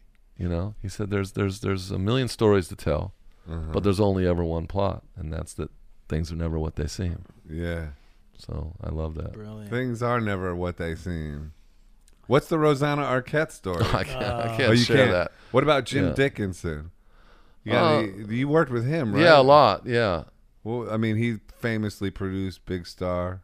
Yeah, I mean, we worked with them before. I mean, we worked with them, and then the Replacements worked with them after that, and kind of, you know, put them back on the map a little bit. But yeah, I mean, he was a great influence on me. I mean, it's hard to begin to really, you know, express that. But one thing he did do was that he was, you know, adamant that you know, we should never let anybody make us feel bad about what we're doing. Oh yeah, Yeah, is that just in life and in music and in everything? yeah. What did he say? You know, don't let these guys make you feel bad about what you're doing. Why were they making you feel bad? Well, you know, we were navigating all that stuff where Right. the company felt this way and somebody else felt that way, and Yeah, he's like, you know, just be yourself, man. yeah, You know? And so it takes somebody to instill that in you. You know, I mean, Yeah. you know, I often just, you know, it's interesting. You should bring up Jim Dickinson because, you know, I produced some records, and Dickinson once described his experience with Sam Phillips. Jim Dickinson was one of the last guys to record a couple singles for Sun Records. Right, got I think mentored. it was called by- Cadillac Man, and I think there was another single. And he said it's hard to explain, but when Sam was on the other side of the glass, you wanted to please him, Right. you know? Now, where does that come from? I don't know. You know what I mean? Yeah. I mean, Elvis wanted to please him. Yeah. He went, you know, and that's the way I felt about Jim Dickinson, and Yeah. I feel about certain producers. That's the way T-Bone Burnett made me feel. Yeah, Same- well, same yeah, sort well, of yeah, thing. sure. That goes a long way. It does. Yeah, Did you want to please Kenny? at times. Yeah, at times. Yeah, Kenny does have a little of that Yeah. going on. Yeah, at times. Yeah. Yeah, I think it's to do with like the passion the person feels. Like if you feel it from their heart, that you know their heart's in it, you want to meet them at that place. Yeah, I mean, you know? I like I said when we started, I'm not a one-man show. You know, I don't have a Right. studio, and I got my favorite mic, and you know, so I mean, I'm trying to learn stuff. You know, Yeah. and What's the meaning of life? yeah. No, Yeah, I'm not your guy. I'm fishing. I'm not your guy. Throwing the rod in the I'm water. not your over guy there. for that. No meaning. What about you, Ehud? You got any final I have questions for Chuck? 2 questions. Okay. Two-parter. One has nothing to do with the other. One, that whole concept that you said about stuff that's real and stuff that's not. Is that like Temple Beautiful a couple albums ago was all about San Francisco? Yeah, like talk an about ode- San Francisco. An ode to your town and Yeah. about how it's not the real San Francisco or what is the real San Francisco. Well, there's 37 different versions. San Franciscos, Same with and New they York. and they Same all with kind New of York. overlap. You Yeah. know, you know it. For me personally, it's been my education. You know, we talked about I grew up in a nowhere place in Orange County, and then when my family moved up north, you know, I was 16, and I tuned into CalX radio, broadcast out of Berkeley, and there was a show called the Maximum Rock and Roll Show, and they were like, yeah, we got a show coming up this weekend at the Temple on Geary Boulevard. We got the Mentors, we got Black Flag. I said, I'm going. You know what I mean? And so, you know, San Francisco. I mean that night I saw the Mentors. I saw Wall of Voodoo. They didn't have a record out or anything, And it was incredible. I mean, here's this band, they had no drummer. They had like a like grandma's organ, Drum machine. and then every once in a while, a guy would hit a trash can lid, and Stan Ridgway, was just stalking the stage in this kind of Jimmy Cagney, radio, and it was just a guy playing surf guitar. I can remember all of it. I remember every guy playing like a Jaguar through a reverb tank. And every band was completely different that night. The Mentors came out and they had Executioner hoods. They may be uncomfortable, but they were wild. They were, punk rock. And every band that night, they were completely different. And then, as I like to tell the story, that at 3:00 in the morning, these guys came out on stage. They were wearing like Beatle boots, and they had the Carnegie Street suits and their guitars up high, and it was probably about 150 punk rockers in there. Like half of them just looked at these guys and just left, they just left. And I stayed, I was just like right on the stage, and the guitar player, he was looking at me, and I was looking at him, looking at me, looking at him, and how was I to know? 10 years later, I'd be over at that guy's apartment buying coke. That band was the Flamin' Groovies. Right. Wow. And so everybody my point was that everybody was completely different. So San Francisco, to me, has been an education, music and the arts. And, I used to work with that comedian, Barry Sobel. It was probably my first paying gig, and What'd you do with him? I just played guitar on a couple songs. He would do a couple songs at the end. Okay. He would do like a Mick Jagger. And That's kind of what got you started. yeah, it was like, in many ways, yeah. First time on It was the stage. first professional gig, really. I mean, yeah. And, there's the sexes and, we have all progressive politics. And, as soon as I moved there, Jello Biafra was running for mayor. And people in our San Francisco Chronicle, our main paper and the nightly local news, they gave him some play, Right. They gave Jello some airtime. Yeah. And he had He's this a kind smart guy. I mean, yeah, he was entertaining, and he had those kind of yippie politics, and he wanted to build a statue downtown of Dan White, and we would make the money to pay for it by selling tomatoes to throw at it, and he had some great ideas. And like again like the Iggy story. I'm just looking at the television thinking like, what do I got to do to hang out with guys like this? Right. yeah. So San Francisco, and we have North Beach and City Lights, and gosh, I'm leaving so much out, but yeah, it's a place where it's just I learned everything, and I worked with filmmakers and all the things. Maybe you feel that way about a young boy from Ohio like yourself. Yeah. Maybe you feel that way about New York in some ways. It's true. I do. Right? Yeah. It's hard to, put your head around it. I've lived here for almost 25 years now. So it's like, I don't know. It's just my home now, Yeah. But You're from Ohio. I'm from Ohio. Yeah. Yeah. 0 to 18 Yeah. in Ohio. I lived in Cleveland for 3 years as a Oh, child. you did? Yeah. Wow. Yeah. That's interesting. I don't like when people, call it a flyover state, or Yeah. I don't like that. No, well, tell it to Ohio- Chrissy Hine. You get a vegan boot up your ass. Tell that to AA. Yeah. AA was invented there. Bill W's. Bill W. Oh. and Robert, Dr. Bob. I mean, Bill W. was coming from New York on a business trip. He didn't live there. Right. Dr. Bob lived there, And he had his moment of clarity. and they had it in Ohio. So anyway, I just feel like Akron has some special kind of juju. Well, absolutely. Ohio. Yeah. And, I went back recently. You go back to Perubu and stuff, and, it's hard to say Yeah. where the cradle of civilization, where it started. Mm-hmm. Also, It's the Liverpool of America. absolutely. And another thing that's interesting, coming from San Francisco, which has, been dragged into the same money pit Yeah. that New York was dragged into, yeah. or London or whatever. I learned recently that I was talking to somebody who's really involved with the San Francisco Symphony, and Michael Tilson Thomas, and they said, well, we've got a good little symphony. We're no Cleveland, Right. And and you know they've tried repeatedly to steal away talent from Cleveland, and it's like no. If only the Browns could get it together. Yeah, that might take some time. Apparently, it's just never going to happen. But because I've been waiting since I was 8. Yeah, And that's been a while now. Don't give up. yeah. Who else is from Cleveland? Joe Estros. The Black Keys went to my high school. Oh, is that right? Chrissy Hine, Rachel Sweet, Oh, I remember Rachel Sweet. Devo. Of course, yeah, You know, Para Ubu, yeah. Guided by Voices. The Rubber City Rebels. The Rubber See, City I got some Rebels. skills. That's skills, dude. That's funny. Huh? Yeah.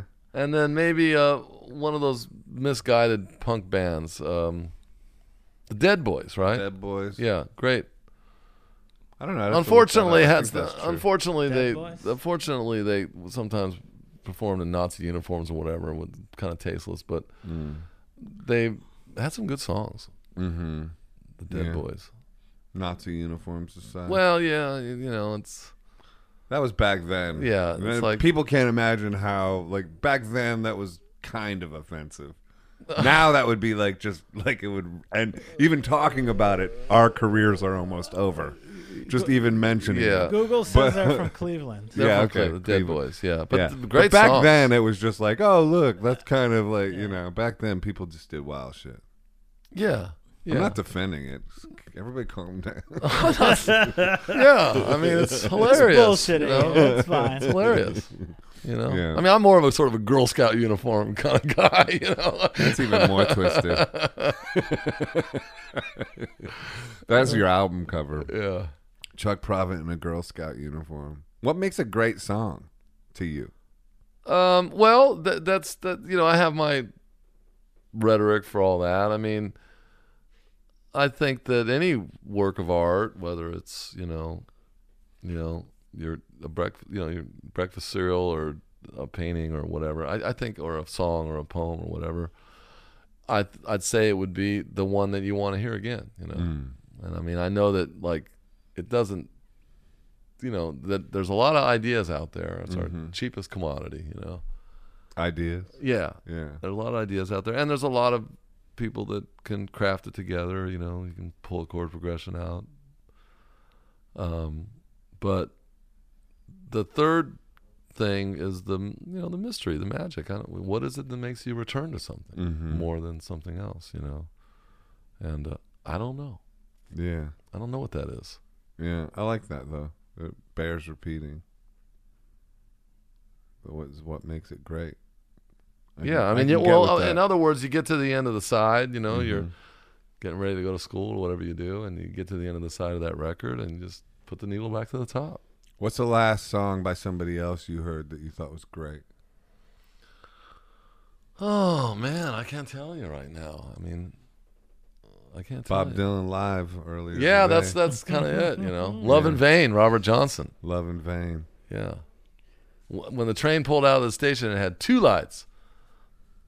The blue light was my blues, and the red light was my mind. What is that? mean? Robert Johnson, man. Yeah. Doesn't really get better than that. I don't think so. Nah.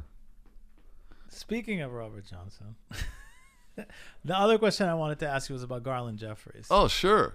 And the first time that I saw you, he came on stage with you years ago, and you just played when unfortunately he retired and played City Winery, and you were at that last show. How did your relationship with him start, and just anything about Garland? Well, I knew of him a little bit, you know, back in the 70s or 80s, you know, and then I saw him on Letterman, and you know, he had worked on that. I saw him on Letterman doing a song called Coney Island Winter, and I thought, oh man, this is just great television. You know, this is exciting. And we had a couple mutual friends, so he came out to see us, and we invited him up to do a couple songs, and we had such a good time. We made plans like, oh, we'll do a tour together, and eventually a couple years later, we did do like half a dozen dates in California. We love Garland, you know. I mean, he's Lou Reed's best friend. I I met him through Lou. and he goes back to this doo-wop tradition. You know, he's the poet laureate of Sheepshead Bay, big-hearted guy. Just singing to Garland is like breathing, you know. Just one of those guys, and some great songs like "Wild in the Streets," which is a great little record too. Yeah, And so we didn't love. the Rolling Stones rip it off. Well, I don't know, you know. Something like I don't I that. know. thought Bruce ripped it off or something. Somebody ripped it Yeah. off. I can't remember what it is. He's got Good cred song. with a lot of Yeah. I mean, it's a great song, and New it's York a, Skyline. and it's a great record. "Wild in the Streets." Mm-hmm. I think Dr. John's band's on there, and it's just cool, you know. Yeah. So yeah, we were lucky enough to play with him, and then what people don't know, I always tease him. He was, you know, college roommates with Lou Reed, and I'm like, Garland, who swept the floor and with whom?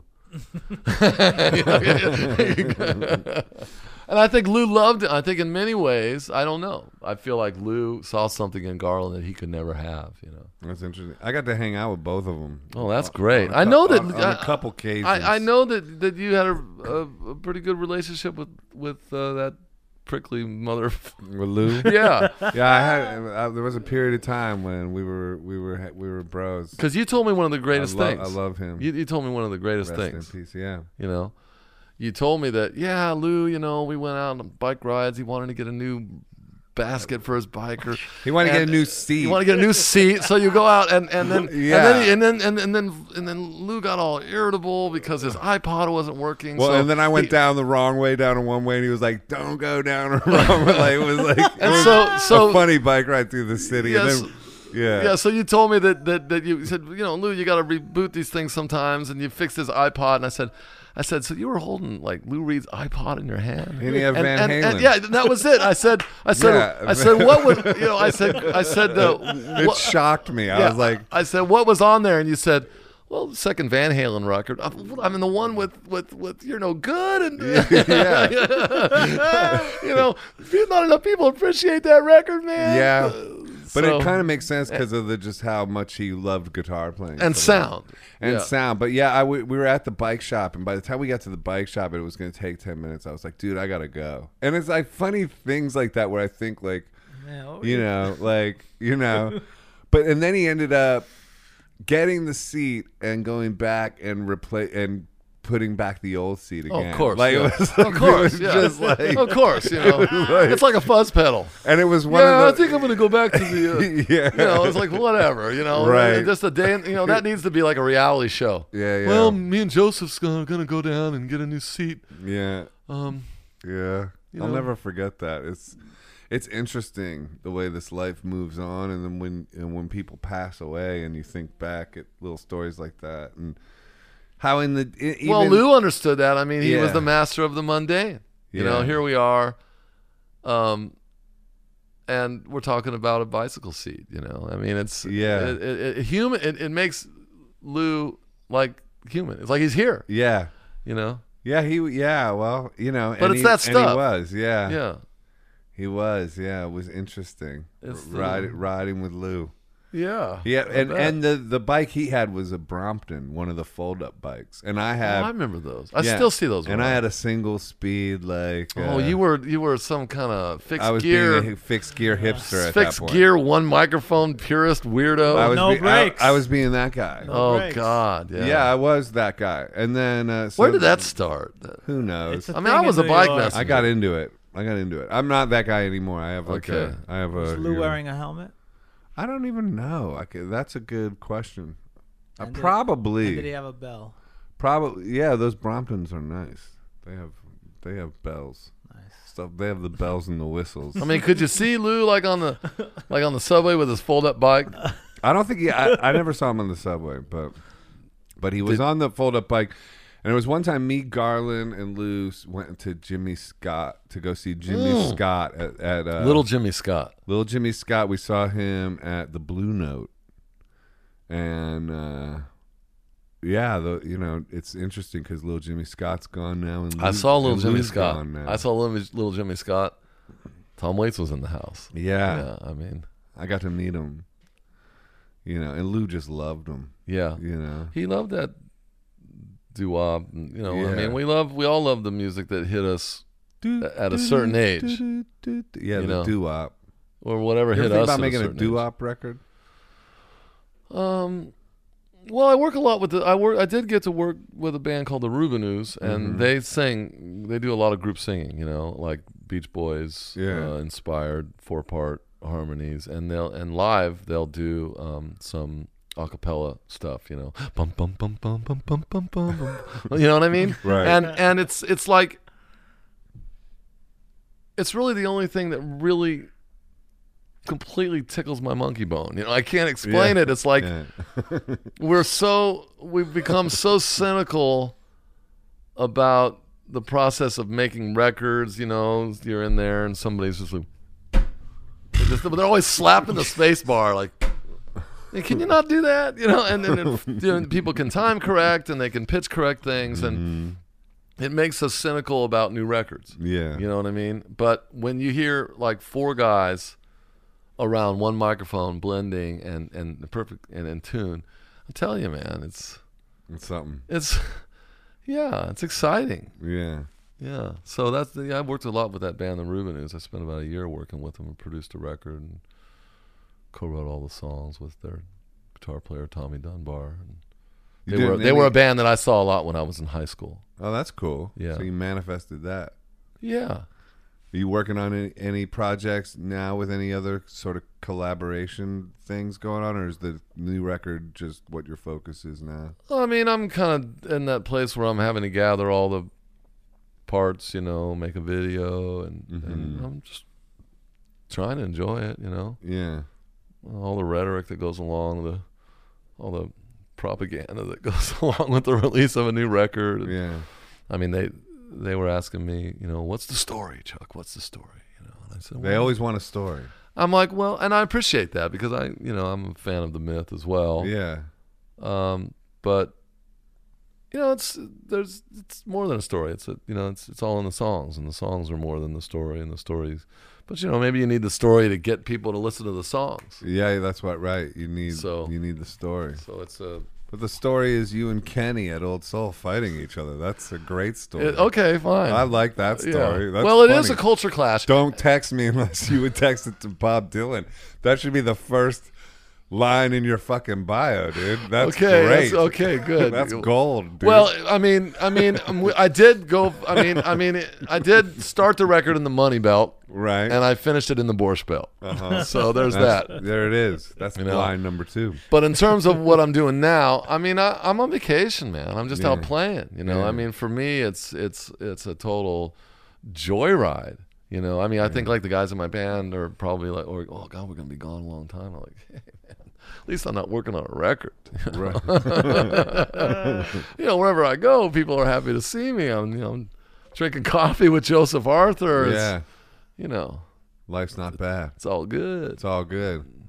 That's the way to keep your perspective. You being grateful. Yeah. But that's hard work for a lot of people. I mean, boo-hoo. Boo-hoo. Like, go to Africa and, take a dump in a mud hole. And what is wrong with you, Oh, my God. Just how privileged we are, right. And how, well, easy things have come to us. That's true, but the mind is, a predator. The mind can bamboozle people into, there is that yin and the yang. There is like you were saying on the elevator up, the Eminem thing with Devil on the Shoulder. I love that song. Yeah. And it's like, so sometimes sometimes the devil will go on a run. Sure. And it will seem like the truth. Sure. Yeah. You should check out Faust. You'd like that. He'll trip you up, and then you gotta like beat the devil again. But sometimes if you've been focusing on the devil and the devil's been seeming like the truth for a while, it's hard to get back over on that other shoulder. Yeah, that was the Eminem song where the devil was on one shoulder and then Dre was the angel. Yeah, and the devil was the guy came home from work and he found his wife in bed with and Dre is the angel. He says, whoa, man, wait a minute, man, maybe there's an explanation for this shit. Yeah. And then the other guy's, what, he tripped, she tripped and fell and landed on his dick. Now you've got the conflict, you're into the movie, you want to see what's going to happen next. Yeah. I mean, Jeez, Eminem. There's somebody that's great. Oh man, I mean, There's his somebody new- that's great. His new song Godzilla is over the top great. I mean, look forward to checking that out. It's unbelievable. Like he's, I don't know, man. He's unbelievable. Yeah, he always I'm a has big been. fan. Yeah, me too. I'm also a big fan of Chuck Prophet, so I'm excited for your new record, man. Well, thanks. What's it man. gonna be called? It's called The Land That Time Forgot. The Land That Time Forgot. I like that. Where'd you come up with that? It just picked itself. It was a song, and it just kind of Okay. floated to the top, you know? Yeah. Where is it in the running order? Because on your last album, Bobby Fuller, it starts with Bobby Fuller. It starts with a song called Best Shirt On. Oh, okay. Yeah. And there was no other place for that song to go on the record. When does the title appear in the record? Well, it's not a title of a song. The Land That Time Forgot? Yeah. But is it a lyric in something? Yeah, it appears in High as Johnny Thunder. So where I don't know. It could be song number 4, perhaps. Okay. It's always interesting to me. I always like to look for when the title appears. I don't know why I like that. Well, I love sequencing. I mean, I like it when it's over. Sometimes, yeah. You know? But there's a million ways 10 songs can go, you know, and it can mess with your mind because, you know, there's really only one right way. Right. Yeah. But nowadays people like make their own. Who cares what people do? I'm making it for them, you know. My life's going to change, you know, with this record. I know it. It probably will. It's going to make up for all the stupid shit. Hell yeah. You know what I'm saying? It's going to redeem everything. That's the beauty of it. Yeah. That's why we do it. That is the beauty of it. It's the great American dream, you know, that you'll make that record that's it takes timeless, you know. Yeah. And it's fun to pursue that. I think so. Yeah. Yeah. What else are we going to do here? Yeah. You know? Take naps. Well, I take consider naps. that a reward. Yeah, take You know? naps and pursue the You know, after you American ride your dream. bike around the block, nap time. Chuck, thanks for doing Thank this, you, man. Chuck. I love you. I love you too. No, I do. I love you, and we've always hit it off and never run out of things to talk about. You to me are like that sort of brother that I always want to impress or something. Like you have that energy and air to you, you know. Like Well, that's you know. sweet. I always, wanted a brother. Yeah. I have 3 sisters, Yeah, and Steffi has told me more than once. Yeah, and that's why you think you're so fucking great. yeah. Well, you are pretty fucking great, dude. And, There's worse lies. And have a great gig tonight in Thanks. in I look Jersey. forward to it. That's gonna be a good one. Yeah. I love that place. Thanks. Follow Chuck on all the social medias Chuck Prophet at Chuck Prophet. Yeah. .com right. or People .net? are pretty smart. Yeah, People yeah. can figure it out. People are pretty smart. They the got last it. thing I want to do is have that banner by me, www.chuckprofit. You know, I mean, it's like that offends the shit out. I grew up. I love John Hyatt. You know, and I love John Hyatt, and he's also very dark. You know, and just great. But I did play a gig with him. It's probably like 15 years ago now in Portland, and behind the stage there was like a banner that said www.johnhyatt.com. I'm like, I'm out. come on, Dad. it's like well, first of all, we're here. Yeah. I mean, get the word. We already figured it gotta out. get the word out. Like, no, we're here. Yeah. You don't need Mission accomplished. you don't need to direct us. We're Yeah. here. You need to get those other people. Yeah. You know, That's funny. and That's so funny. it's funny. It is funny. Yeah. Mission Express. That's the name of your band Yeah. too. Yeah. With your wife, Stephanie. Yeah, great band. I mean, Named after James, the bus, right? that bus line runs through Bus my line, neighborhood. Yeah, yeah. James DePreto, great guitar player from Norco, California. He knows more guitar than you'll ever know. And Kevin T. White, bass. Vicente Rodriguez on drums for the last few years, who really made it a band. And I love those guys. And I'm talking about gratitude. You know, they suspend whatever goes on in their lives to go out and drive around in a van like a bunch of buffoons. Like a bunch of rock and roll superstars. Yeah, there you go. You know. All right, y'all. Thank you, Chuck. That's Chuck Prophet episode. Maybe 72, maybe 73. Maybe We'll 72, see. maybe 73. Thanks. Like I dude. said, a fact checker would have been nice. It's been a fucking joy. We're working on it. All We're right. working on it. All right. All right. Good See job. y'all later.